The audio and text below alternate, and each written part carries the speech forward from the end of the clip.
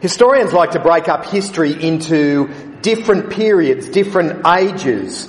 We've had the scientific age and the industrial age. Well, they often refer to the age that we're living in today as the information age. That's the big thing about the world that we live in. We live at a time where we have the greatest access to information of any time. And it's largely been not just because of printed material, but also because of things like the internet. That if you want to know something, well, that information is quite literally at your fingertips. If we want to know things, we can find out. And we're the generation that wants to know immediately. We don't want to have to wait until the library opens on Monday. We want to know the answers now. And so we have Google. If you want to know anything, you just type it into Google. You want to know the capital of Iceland? Google it. It's Reykjavik. You want to know who the Prime Minister of New Zealand is? Google it. It's John Kay.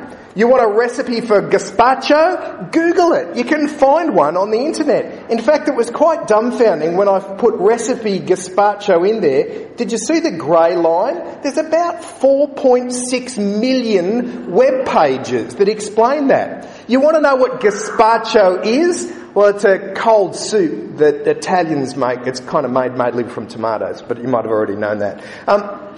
We want to know information. We want to know it straight away. We want to be able to find out. We are the information age. Now, as I said, we're starting a series this morning looking at doctrine, 10 major doctrines of the Christian faith.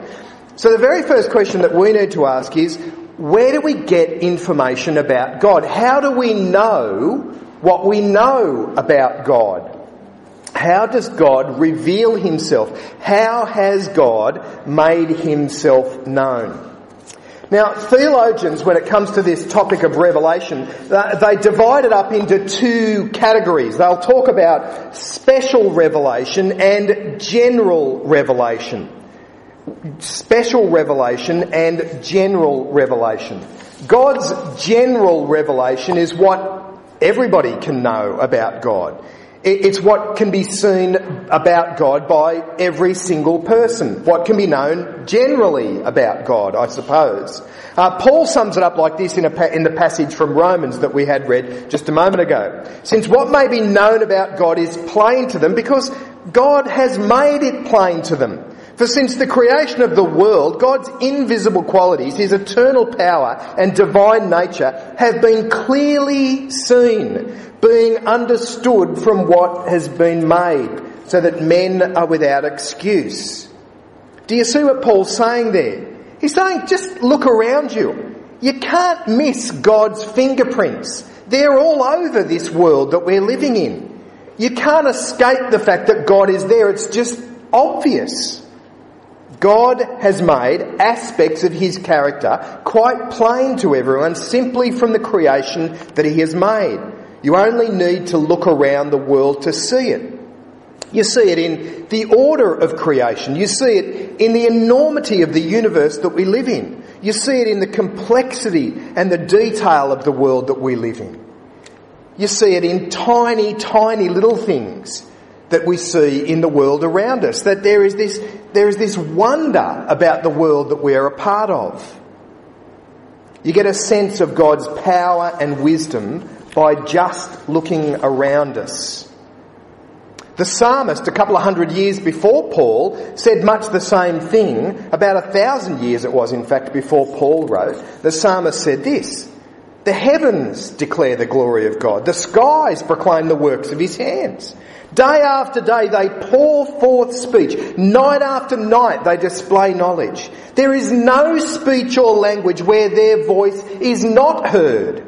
Their voice goes out into all the earth. Their words to the ends of the world." See, everyone knows what the psalmist is talking about, don't we? I mean, you've only got to look up into the night sky, haven't you? To see the moon, to see the stars, to look out into space and know that it seems to go on forever and ever. You're not going to be thinking to yourself, wow, isn't that a fluke that all of this is here? That's not the first thought that goes through your head, is it? the thought that goes through your head is, this has a purpose. There's someone behind all of this. You get that sense of God's hand in creation. That sense of God's divine power and eternal nature. There's a great verse in Ecclesiastes where the writer's been looking around at the world that he lives in, and he's amazed by it, and this is what he says. God has made everything beautiful in its time. He's also set eternity in the hearts of men, yet they cannot fathom what God has done from beginning to end. It's a great expression, isn't it? God has put eternity in the hearts of men.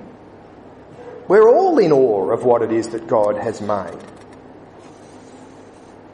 But if that were the limit of God's revelation, if that were the full extent of how God has revealed himself, if that was all we knew about God, well, we'd still largely be in the dark, wouldn't we?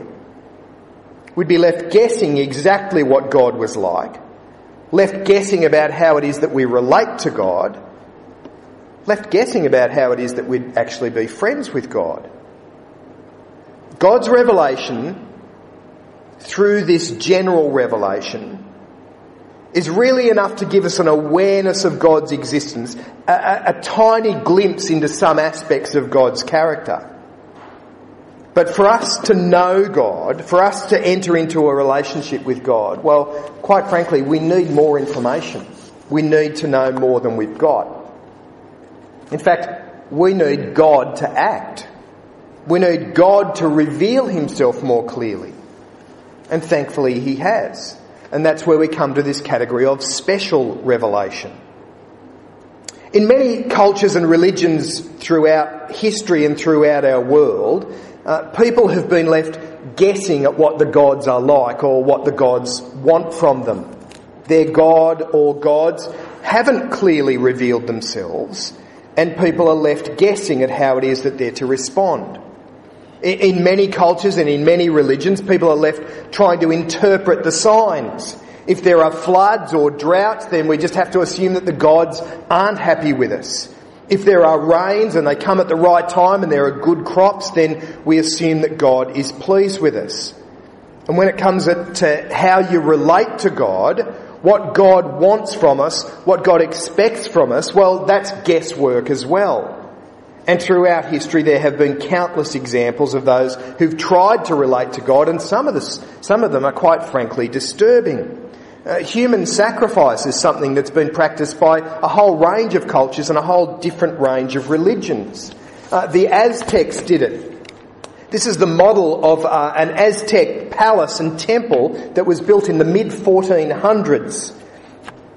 When it was built, they sacrificed, they're not sure exactly how many, but it was somewhere between 10 and 80,000 people. Can you imagine that?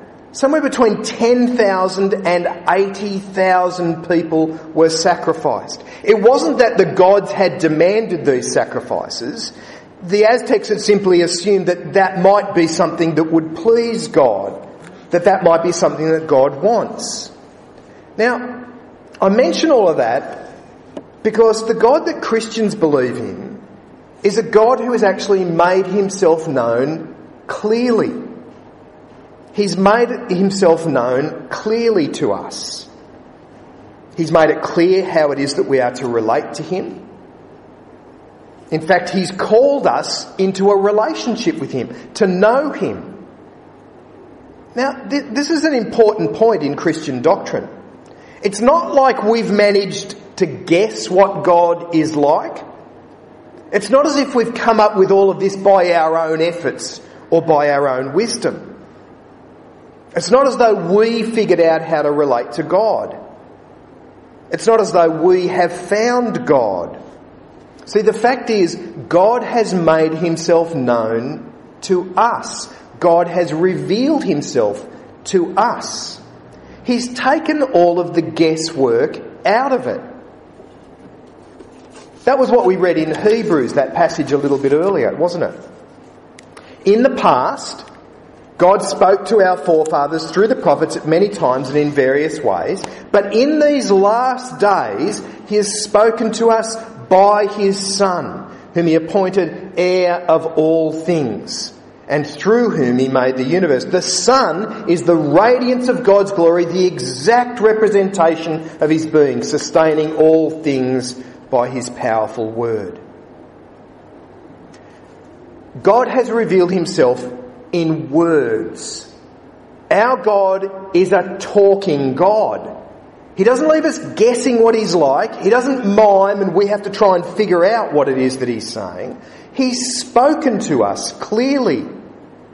We talk about the Bible, that book that you've got sitting right beside you there with the black cover on it. We talk about that being God's Word, because that's the claim that that book makes for itself. This is what God spoke, what God has to say. In the past, God spoke to our forefathers through the prophets at many times and in various ways. We believe in a talking God. A God who doesn't leave us guessing what he's like or guessing how we're supposed to respond to him. He's communicated clearly.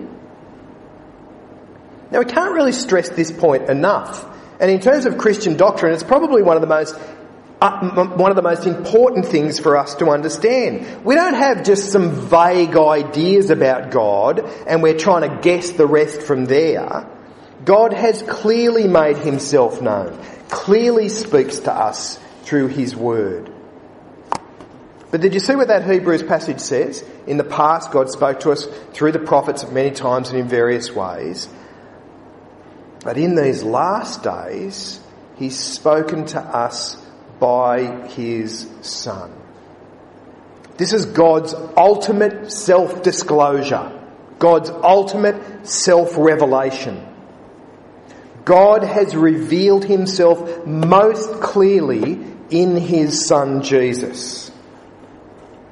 And again, this is where the Bible comes in. What we have in the Bible is a book where God spoke through the prophets, a book that speaks about what God has done, and a book that contains the very words of his Son, who is the exact representation of his being. What we have in the Bible is God's Word. What God has communicated clearly about himself. It's funny, I think the Bible is clearly the greatest resource that we have as Christians, and probably also the most neglected resource that we have as Christians, isn't it? I mean, we take it so much for granted. But what is that book that you've got sitting right beside you there? What is the book? Well, let me tell you what it's not. This is not men's thoughts about God. Back in 1994, the Presbyterian Church made it onto the front pages of the newspaper and onto A Current Affair and a range of other different programs, largely because of this man, a delightful man from Scotland who came out to work at St Andrews College, but a man who didn't believe that the Bible was God's Word. In fact, his passion while he was here was trying and convince the Presbyterian Church that the Bible was just man's reflections on God. And he said on one occasion that it's no more authoritative than anything that you or I might write about God. Any thoughts that you had about God, stick them down on a piece of paper and paste them into the back of your Bible, because they're just as valuable as anything else that's written in there. That was what Dr. Cameron said. But that's not what the Bible is. The Bible isn't just man's reflections on God. That might sound like an extreme view that he's promoting, but it's a view that's fairly common in churches today. That the Bible's not authoritative. That the Bible's not true. That it's just man's reflections on God. But the Bible makes much bigger claims for itself than that. It claims to be God's Word. It claims to have God's authority. It claims to be the place where God has revealed himself. It may have been written by men, and there's no question about that, but that's just the writing process. This is what Peter says about Revelation. Above all, you must understand that no prophecy of Scripture came about by the prophet's own interpretation. For prophecy never had its origin in the will of man, but men spoke from God as they were carried along by the Holy Spirit. There's the human agent involved here, no one's questioning that for a moment. But the final product is God's word, what God has to say. And we believe that all of it is God's word. We believe that all of it is necessary, that all of it is what we need to know about God. This is what Paul says about the Scriptures. He says the Holy Scriptures are able to make you wise for salvation through faith in Christ Jesus. All Scripture is God-breathed and is useful for teaching, rebuking, correcting and training in righteousness so that the man of God may be thoroughly equipped for every good work. God's clearest revelation was undoubtedly his son Jesus. Unfortunately, we weren't there to meet him. That happened at a point in time. If I'd been there, if I had my camera with me, I could have got a photo, but I wasn't there because he came at a particular point in time. But what I do have is the Bible. The whole Old Testament that is pointing towards the coming of Jesus. 4 accounts of the life of Jesus, and then a series of letters that help me that explain to me how it is that I live as someone who has his trust in Jesus. See, in the end, the Bible's all about Jesus, God's clearest self-revelation. And what does God have to say about Jesus? This is my son, listen to him. The overwhelming message of the Bible is that God has revealed himself, spoke through the prophets, has made himself known in Jesus. But he's not just putting this information out there just for the heck of it. God has revealed himself because he expects us to respond. God has spoken through his word and through his son and continues to speak through the Scriptures today. That's what that passage from Timothy says. All Scripture is God-breathed, and it doesn't say, and was useful or used to be useful. No, it is useful for teaching, rebuking, correcting and training in righteousness, so that we can be thoroughly equipped for every good work. When it comes to what we believe as Christians, when it comes to how we live and act as followers of Jesus, when it comes to the attitudes and the values that we're going to have in this life, that's your authority right there in that book. That's your guide. Now the it's not a book of rules, it's a book where God reveals himself. It's a book where we know how it is to live in a relationship with God. It's a book that shows us what God is like. And it's a book that's going to continue to help us to grow in our relationship with God. It needs to be the book that continues to shape our lives. It's the book that can enable us to know God and to grow in that relationship with God. To grow in our understanding of who he is and what he has done for us in his son Jesus. So does it have that place in your life? Do you value the resource that you've got there? It's extraordinary, isn't it? We can have so many copies of the Bible lying around in our houses. I'd hate to think how many copies we've got at our house. But it's this incredible resource that we seem to so rarely look into. It ought to play a greater place in our lives. It is the place that God has revealed himself clearly. It is the place where we can understand God's clearest self-revelation in Jesus.